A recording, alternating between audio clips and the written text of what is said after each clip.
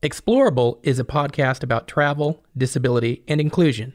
I'm Josh Loebner, Director of Strategy at Design Sensory. I'm co-host Toby Willis, Senior Product Manager for Inclusive Technology and President of the Ability Inclusion Movement at Expedia Group.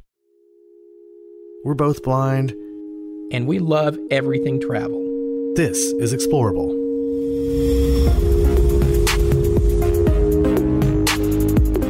We interview experts, advocates, and allies of tourism, destinations, and disability To make each journey more explorable.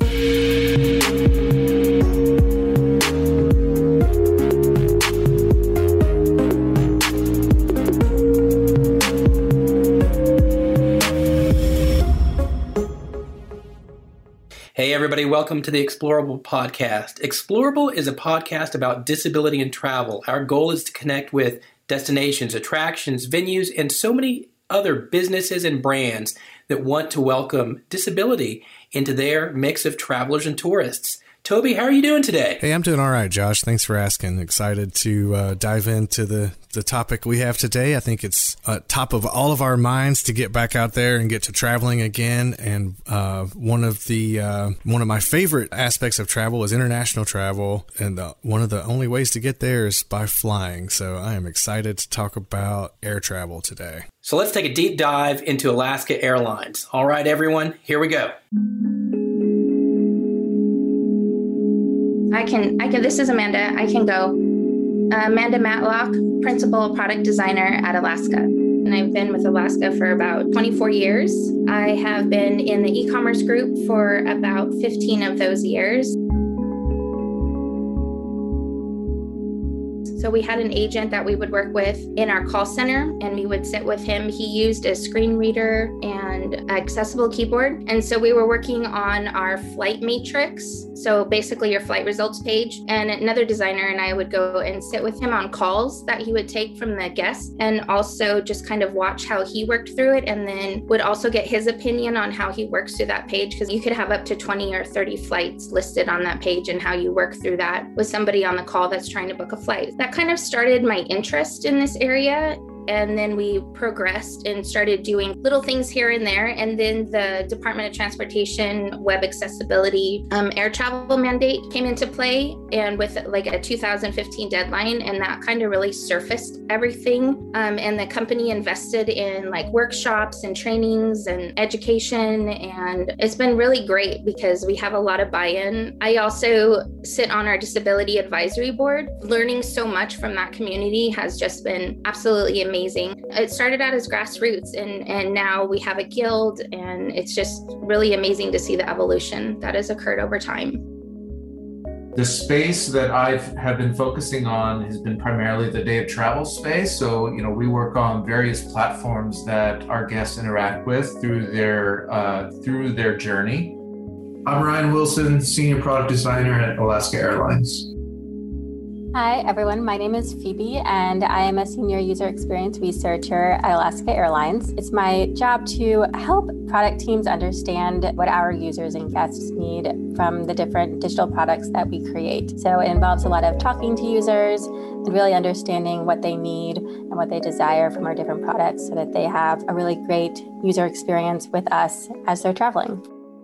A big part of what Phoebe and Amanda are doing within the organization is to generate awareness, right? So if we were to think like if you're, a group within a huge enterprise, how do you bring awareness to these principles of what it means to be accessible and what does it mean to be inclusive? And so a big part of what they're doing is to generate awareness. And in addition to that, educating everyone in the organization on these issues, right? And then the hope is that will lead to action. We have different mechanisms in place to kind of take in user feedback. I mean, we have our incredible research team that send out surveys. They do generative research. We interview guests. And then, we have App Store reviews. We have other tools that give us qualitative data on what's happening with our digital experiences. And so we're able to hear firsthand, what are we doing well and what are we not doing well? And then in addition to that, we have friends and family members that will come to us and be like, hey, this wasn't really accessible for me, or I don't see all that well. And is there a way you can make the text more readable or the color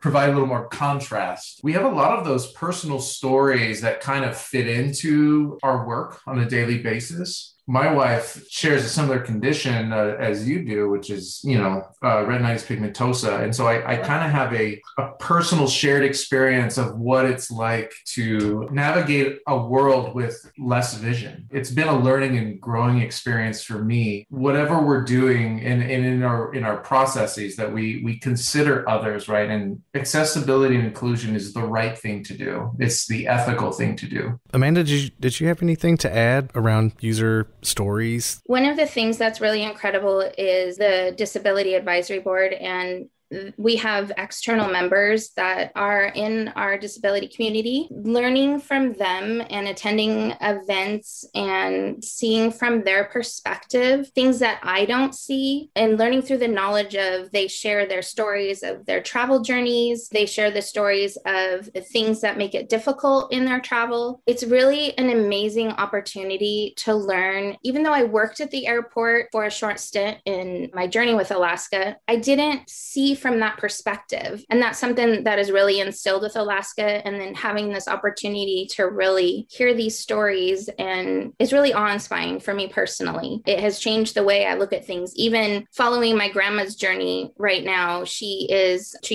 turning 90 tomorrow. And I've watched her journey into using a walker now, and she's just recently last year lost her eyesight. And I see things in a different way than I probably wouldn't have seen before without this opportunity to learn from this community. Yeah, that's great. It sounds like you all are really plugged into the disability community and listening to the community as things evolve. I want to talk a little bit about how you keep your finger on the pulse of what's changing with technology and how you work with your engineering teams to prioritize that work. One of the great things, one of the milestones that I think is an amazing accomplishment is that we work in an agile environment, and part of our definition of done is that any story that you put out there, any new piece of code needs to meet accessibility requirements. We strive to say that, yes, we have this accessibility mandate. It's also the right thing to do. And plus, just because you meet the mandate minimums doesn't mean that it's a user-friendly experience. So I love that we collaborate with our developers and go back and forth about, okay, this is usable in this way and meets this criteria, but how could we make this experience even more user-friendly? That research and that journey leads to these amazing components that we're building in this new design system that we're working on. Any component that's reused that the designers and the developers pick up, we know that those meet our accessibility criteria, plus hopefully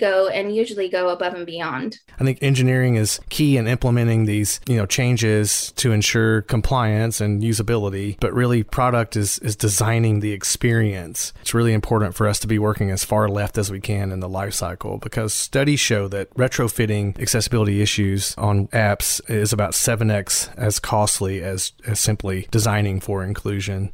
So we know that data and insights are important to Alaska Airlines, and it's not only important to be able to track business growth or flights on time. It really helps when it comes to the disabled traveler, and to make sure that disability is part of the data matrix, so that disability information is just as relevant as other information when it comes to the travelers that fly and use Alaska Airlines. Can you share with us how that data connects with disability in your department, but also how maybe that information can also translate to insights for other departments, and how data really can drive success? With accessibility and inclusion and the research that we've done, the share outs have gone out to the entire department. So it is an entire department invite that everyone's invited to, and it's recorded. So if you can't attend, you can always watch it later. And the report is also sent out later to everyone on the invite. I've gotten some really great feedback from people who maybe aren't as close to the research that we were doing, but still attended the report and got a lot of value from it. And then in addition, there are other avenues for our guests to provide feedback around, the website and their travels. There's a survey that goes out to people after they've traveled with us, and we really read all those comments, and those get reported out to other people within the company. We have a research program, right? Within our department And they do an incredible job doing generative research, really trying to understand our guest needs and how can the business respond to those guest needs. And you could think the breadth of that is very wide, right? That crosses a large part of, when it comes to shopping, the day of travel, post-travel, in-flight, there's a lot to that, right? And that qualitative data that we receive really does help our product teams think about how can we solve these problems. In addition to that, how do we prioritize them in the midst of all the other things that we have to work on? There's one story that I wanted to share where, I think I hadn't been in Alaska too long, maybe it was a year, but we were invited to go and take part in what, the flight attendants, they go through a rigorous training program. And part of that training is, what does it mean to be inclusive? And how do we make travel a little less stressful and anxiety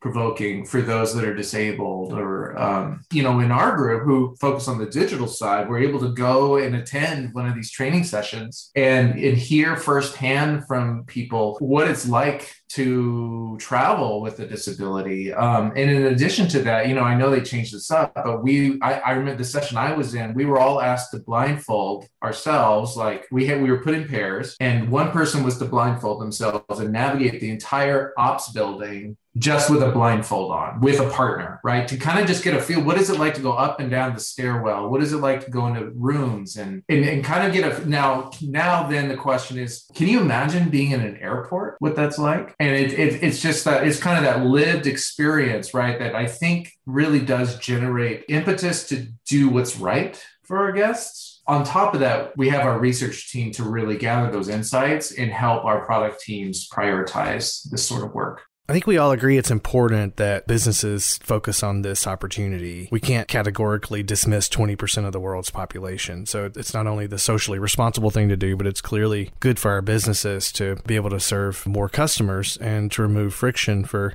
customers we're already serving. And I just want to get into a little bit about how you three think about design. We find that a lot of our listeners who are new on their disability inclusion journey are daunted. And I think if we start by saying that we don't have to make everything accessible to every user all the time, we just have to get started. Eventually that will come. Not letting perfection be the enemy of good. How does Alaska approach inclusive design? Like, what's your philosophy around solving for inclusion? I mean, the word inclusion, it's just now become popular in the sense like it's part of the conversation, the global conversation that's happening. And I find myself trying to really understand what that ultimately means, right? And so I actually was like looking up all the different definitions because I think when people say inclusive or inclusion, they mean different things. And for us, I think that's the biggest part where we're at right now, at least in our department on the guest digital side, is what does that mean? And then how do we include that into our processes? And then ultimately, what does that output look like in the real world? And that's why we have folks like Phoebe and Amanda and others that are really trying to dive into like, well, what does that mean? What does that look like in the design realm, in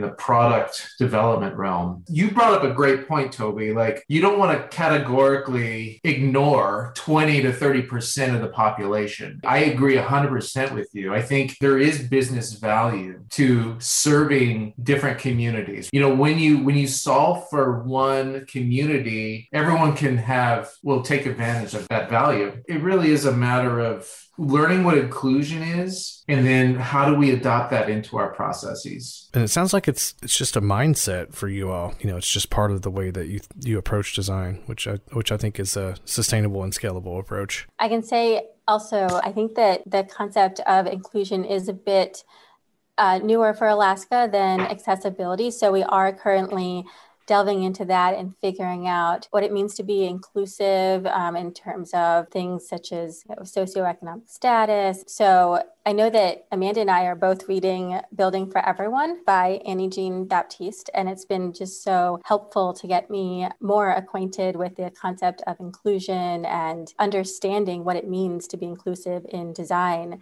and research. We've just heard from an amazing trio at Alaska Airlines, but we've got more stories. We're welcoming Ray Prentice, Director of Customer Advocacy. And what does customer advocacy really mean? Hopefully he can unpack that for us and show its value at Alaska Airlines. Customer advocacy, advocates write my title, which is just awesome. It's pretty inclusive. It allows me to go many places within the organization to support customers who are giving us feedback. It also is an opportunity to help our employees that have questions or concerns that I can jump in and help with that as well. So primarily, there's a couple of things. Number one is just to be an advocate for all passengers. And I take it very seriously. All means all passengers from an inclusion standpoint, and that includes individuals with disabilities. So a big piece of what I do supporting my organization and our employees is number one, just the consumer protection regs. And I would add a big part of that is the Air Carrier Access Act and the implementing regulations related to Department of Transportation. But the spirit of those regulations are to help ensure that passengers or individuals with disabilities can travel independently. And we want people to fly via air. We want people to fly Alaska Airlines. And so a lot of that's related to just not only the letter of these regulations, but the spirit of the regulation as well. Honestly, it's the best part of my job, the accessibility and inclusion part. So I make sure that I make enough time in my job duties to make sure that I'm focusing on that and helping the company learn and grow. There's a lot of collaboration with regulators, with other airlines, with disability organizations, with the customers we serve, and just as importantly, the employees that I help serve as well. So, we listen.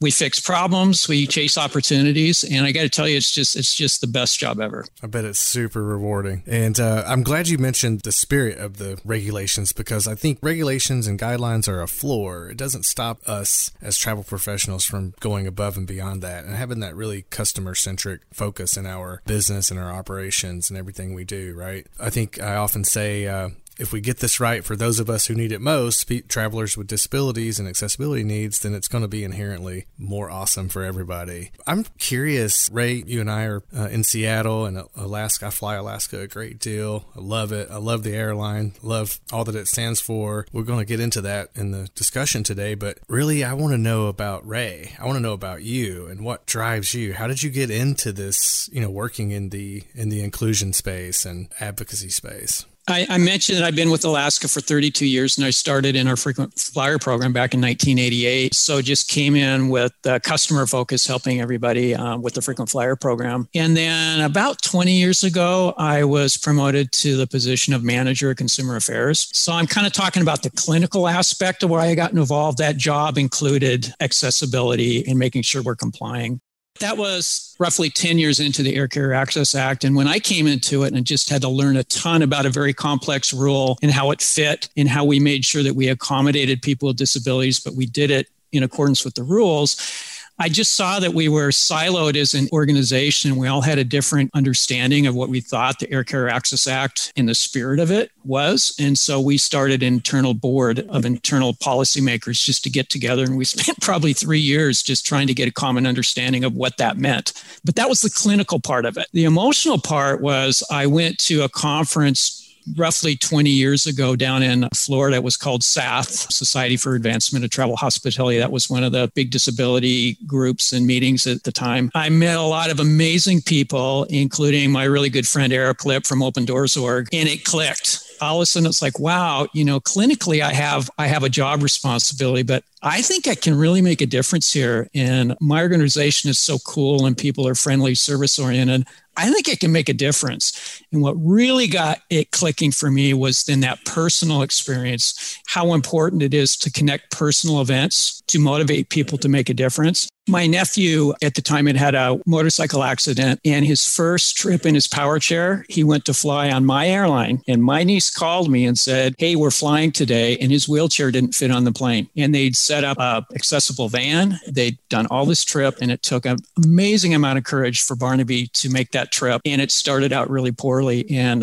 15, 20 years later, I'm just as emotional about that event today as 15 years ago. That's the personal part on why I care about this. Right. And that's such a beautiful story. And I think connecting those personal stories to the issues that that we discuss on the podcast here really helps people understand how important it is for us to get this right. How does the culture at Alaska Airlines facilitate your success in this space? Like, it sounds like, you started a while back working and trying to better include people with disabilities and accessibility needs. I'm guessing that, you had a good culture around you to allow that to flourish and be as successful as we know it is. I kind of feel it's like for Alaska Airlines, it's our secret sauce. We work really hard to find people that are born to serve. It's hardwired into their DNA. And now you think about it, what's probably one of the biggest challenge in terms of building a culture around making sure that you're listening and taking care of customers, and you're particularly tuned to people with disabilities who are trying to travel. It's getting somebody who's just openly willing to listen and say, hey, Toby, how can we help you today? I've been in Alaska, like I said, over 32 years, and we have a ton of people like that. All of a sudden, now you're not having to teach people to be empathetic and to care. All you're having to do is use that DNA that's already there and to use our customer service culture and our framework to say, let's teach you a little bit about this particular group of customers that have slightly unique needs. And let's teach you about etiquette, about backgrounds on how we can help individuals. That's relatively easy. It's hard, but it's for a big group, but it's relatively easy when you've already accomplished that people want to do something and they're just willing. You teach us how to do it and we're going to jump in on board. So that's what I love about Alaska Airlines and the culture there. I kind of feel like it's our secret sauce. And then this added layer in terms of just tailoring to different demographics and groups, that takes work, but it's not insurmountable to do that. Culture is important to any corporation, and Alaska Airlines, we've heard, exemplifies what culture means, the human stories. Ray, tell us a little bit about some of those personal stories that have happened or that you've been a part of for everyone at Alaska Airlines to do more and to welcome disability into your corporate culture.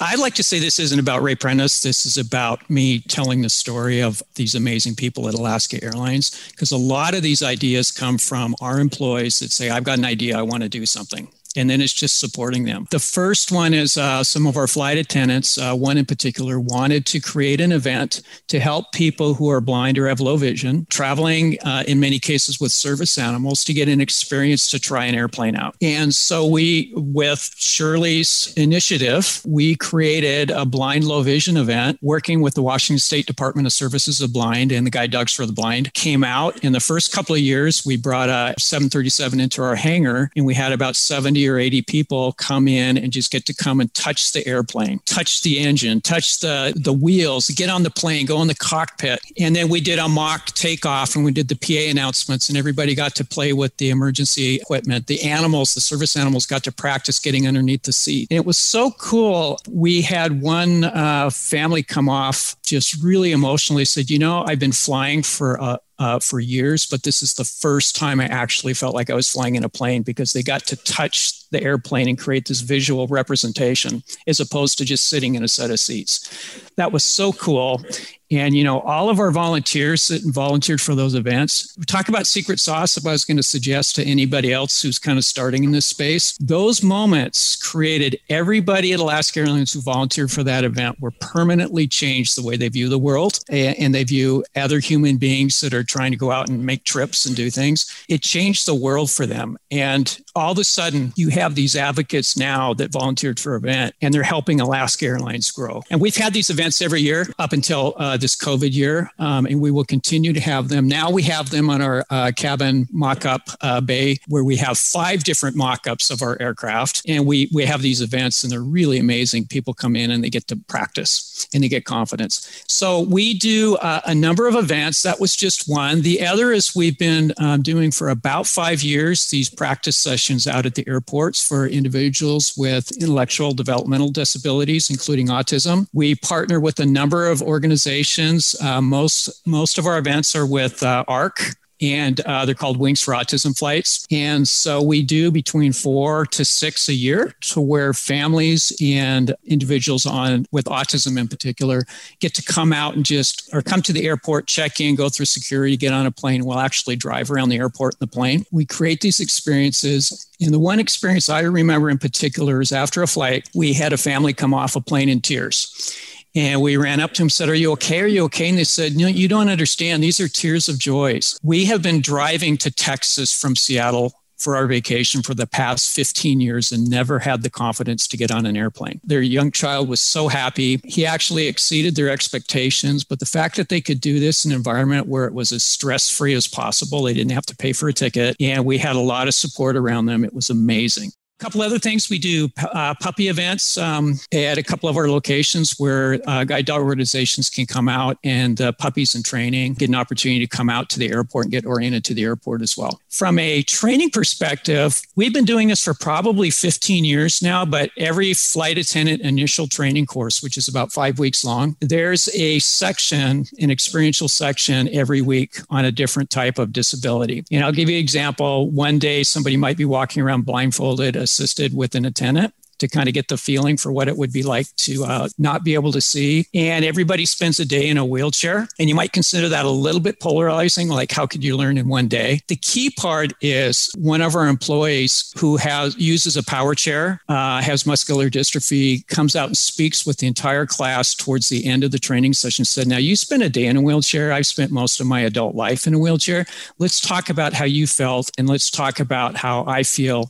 And it's very rewarding. And it actually, what we hear from the flight attendants is it's a recharge of the DNA culture at Alaska Airlines. They've been learning technical aspects about where all the equipment is, but to come in and say this is the right thing to do, but it's really smart business sense to do it as well, to make sure that we have a lot of people buying tickets, everybody buying tickets on Alaska. That's the type of things that we do, and it's just part of our culture that we've been doing this for quite some time. I love that you're creating future customers, right? Like the kids who are flying with their families, like the story you told about the family who's been driving to Texas and now they're flying with Alaska. You know, this kid's going to grow up and continue to fly with Alaska. I mean, I think that's a good anecdote, and I'd like to know about how that scales. Like you have a customer advisory board. So how are you hearing from a broad scope of customer experiences in order to apply this, you know, company-wide at scale? Toby, we have an internal disability board that I'd mentioned we created probably 20 years ago. Our external board is a group of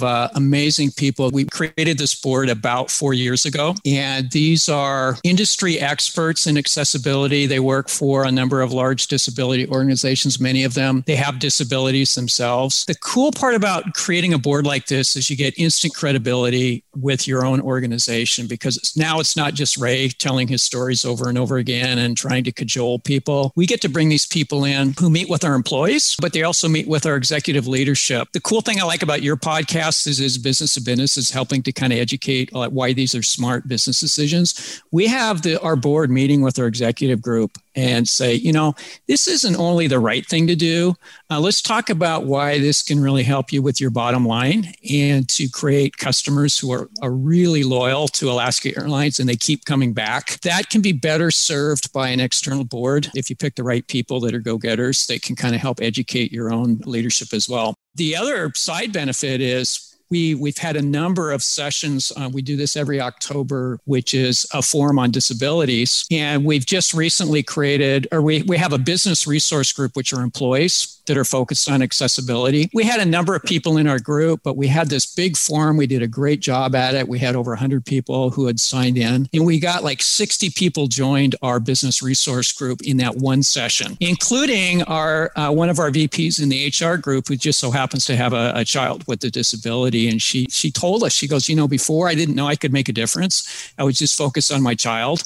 Now I know that I can make a difference. And we have one of these advocates for life now who's going to be able to help us with our story. How do you recruit for your customer advisory board? We do that a number of ways. Like I mentioned, we work a lot with disability organizations with the policies, procedures, in collaboration with national level initiatives. So that's one way. We try to just get out and meet with the disability organizations themselves. And sometimes it's just through the customer relationship. We meet somebody who's very outspoken, and we've got somebody in the queue that will be joining us when we do a rotation, who's one of our, who flies us a lot, is going to be fantastic. We've intentionally kept the number relatively low, like to about 5 people now, because, you know, when you get together for meetings, if you have 15 or 20 people, it can be a little hard to have everybody have an opportunity to share. Do those 5 individuals represent different archetypes, or is the blind community represented, you know, same as deaf or mobility? Yes, we have a member who's deaf, and her 2 kids and her husband are deaf. We have gentleman who works for United Spinal Association. We have most of the disability groups represented. And we have this amazing young man who uses a service animal who works for Guide Dogs for the Blind. We were rolling out some programs to actually, I guess it was in this emotional support animal space, to actually do more rigor and evaluation of emotional support animals. We had a group here at Alaska Airlines that was going to be processing the forms, and they weren't too enthusiastic about it, this new work. We brought Jake in, and Jake and his service animal, Forley, and within 15 minutes, they were totally on board. So that's just an example of the power of having somebody who's articulate and cares and has a disability to say, this is why this particular thing is important to me. They were all on board after 15 minutes. They were not on board when I spoke to them for an hour, but 15 minutes with Jake and Forley, they were all in. So Ray, these stories are wonderful. You're sharing so many positive opportunities, positive messages as to how it's not just something altruistic, but it actually can benefit a business, it can benefit staff, it can benefit employees, and it can benefit travelers with disabilities and so many more.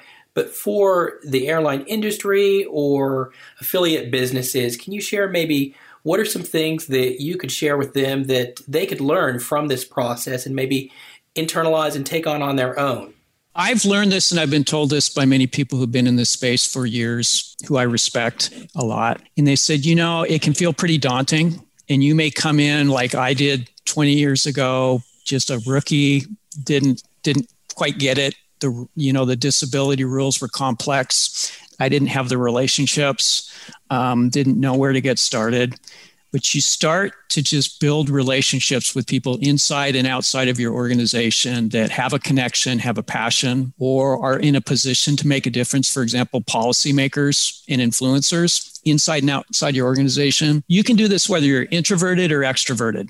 If your heart's in the right place and you ask the right questions, you can make those connections and start to develop the relationships. My relationship with Eric Lipp at Open Doors over the years has been invaluable. And then he said, I don't know the answer, but you go speak with John, over at this other organization. He can help you or she can help you.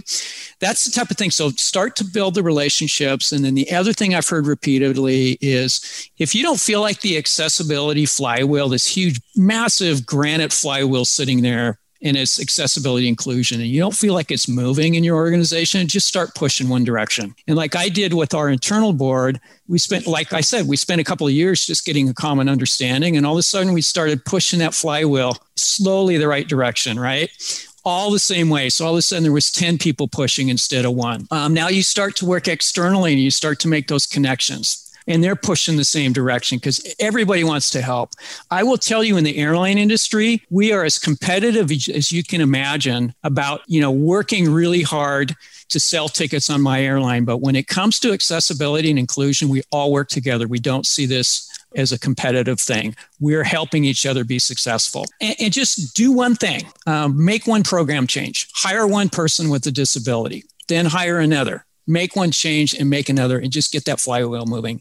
It can seem pretty daunting. And there are days where honestly, I feel like, wow, am I making a difference? And then you get these breakthroughs that really reinforce the fact. And the best way to get energy, like if you feel like you're getting depleted and you need your batteries recharged, go out and talk to your customers who are either having problems or having successes, and talk to your employees. And you will learn very quickly that you can make a material difference in how your organization moves forward.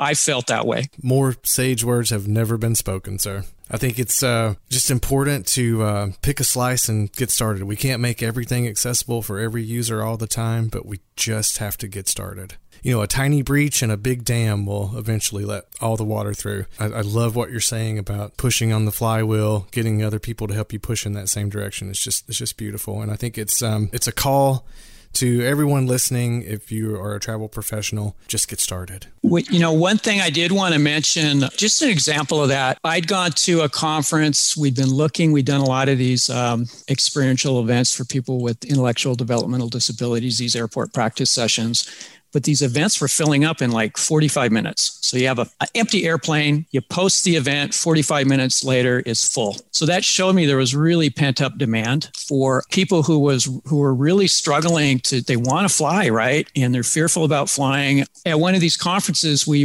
found somebody who was presenting in a technology summit on an app that they have that really is a set of social stories that help people prepare for their journey. So we partnered with this organization called Infiniteach out of Chicago. It costs money, right? So all of a sudden we went, you talk about that flywheel, the moment where you're going, wow, I don't know if we can make a difference. We went to get this kind of going at Alaska Airlines to get the app created. And at the time we had so many technology projects that were above the waterline. And this was one that just wasn't going to stick because we had so much work to do here at Alaska Airlines. So I reached out to a buddy and I said, how much money you got in your budget? You know, it was getting towards the end of the year. And he goes, oh, I don't know. And I said, well, could you cough up 10 grand? Because I'm going to cough up 10 grand and let's just get this sucker done, right? So we scrapped up enough money and then we worked to partner with the app. And I had a friend at Alaska who does voiceover work. So she did the voiceover work and we presented it to our IT and e-commerce groups and said,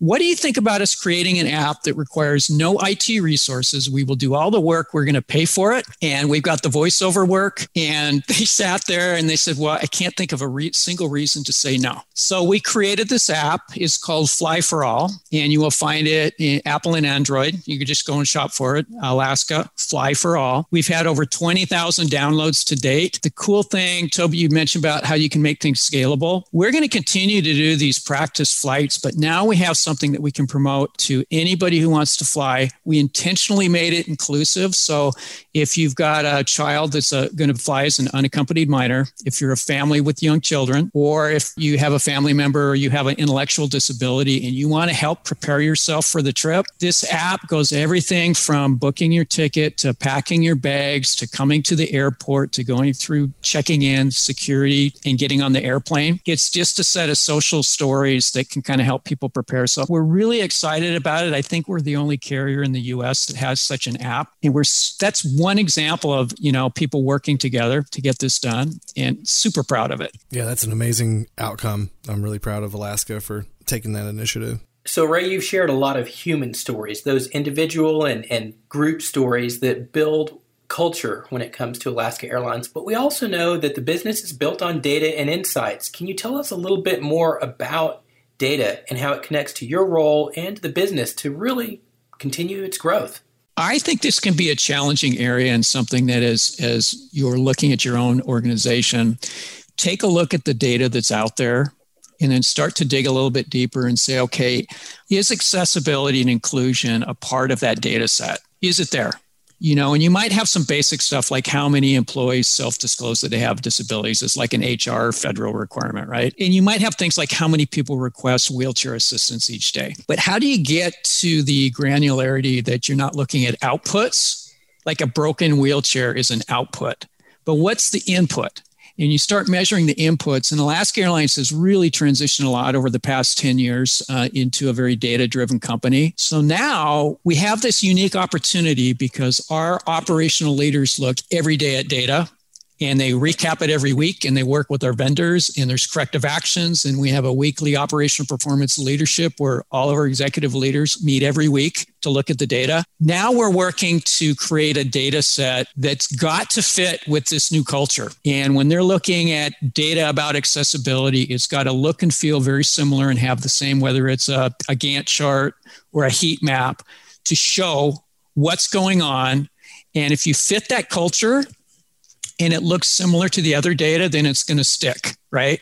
And so that's what we're working on now. We're working on a Tableau dashboard with the key accessibility components, the successes and failures, so that our operational leaders, so when they're looking at their data every day, they can look at that and drill down into enough information for them to say, hey, this has got my attention. I'm going to follow this through. So I'd say this is a work in progress for us, but we are making progress. It's something we've been working on for the last year or so. Yeah, we all know this is the right thing to do, but our business leaders expect us to be able to, track and report on outcomes, and that's okay, but it is a kind of squishy space for data, because when we make this better for one passenger who depends on it, it's incrementally better for other passengers who benefit from those improvements. That's right, Toby. And I think the question I would ask is is this area of the business being measured to the same extent that other areas of the business are being measured? And if it's not, why not? That would be the question. And then how do you get there? And make sure it's clean data, right? Data that's measurable, observable, and something you can measure, like especially if you're making a difference. Like if you make a program improvement, how cool would it be to say, yeah, we just reduced flight delays by X% by doing this particular thing, or we increased guest satisfaction scores. And if you don't have that experience or expertise, go find people, get them to volunteer at one of your events. And all of a sudden you got an advocate who thinks like a data person who's helping you. We've had that happen here at Alaska. All of a sudden we have a right person on team accessibility. They can help tell the story. Amanda Matlock, Phoebe Larner, Ryan Wilson, and Ray Prentice. Thanks so much from Explorable, and we'll see you next time. Explorable is a Design Century original production in collaboration with the Travelability Summit and produced by Brad Carpenter. Find out more about our productions, podcast, and insights at designcentury.com/originals and travelabilitysummit.com. You can connect with Josh Loebner or myself, Toby Willis, on LinkedIn.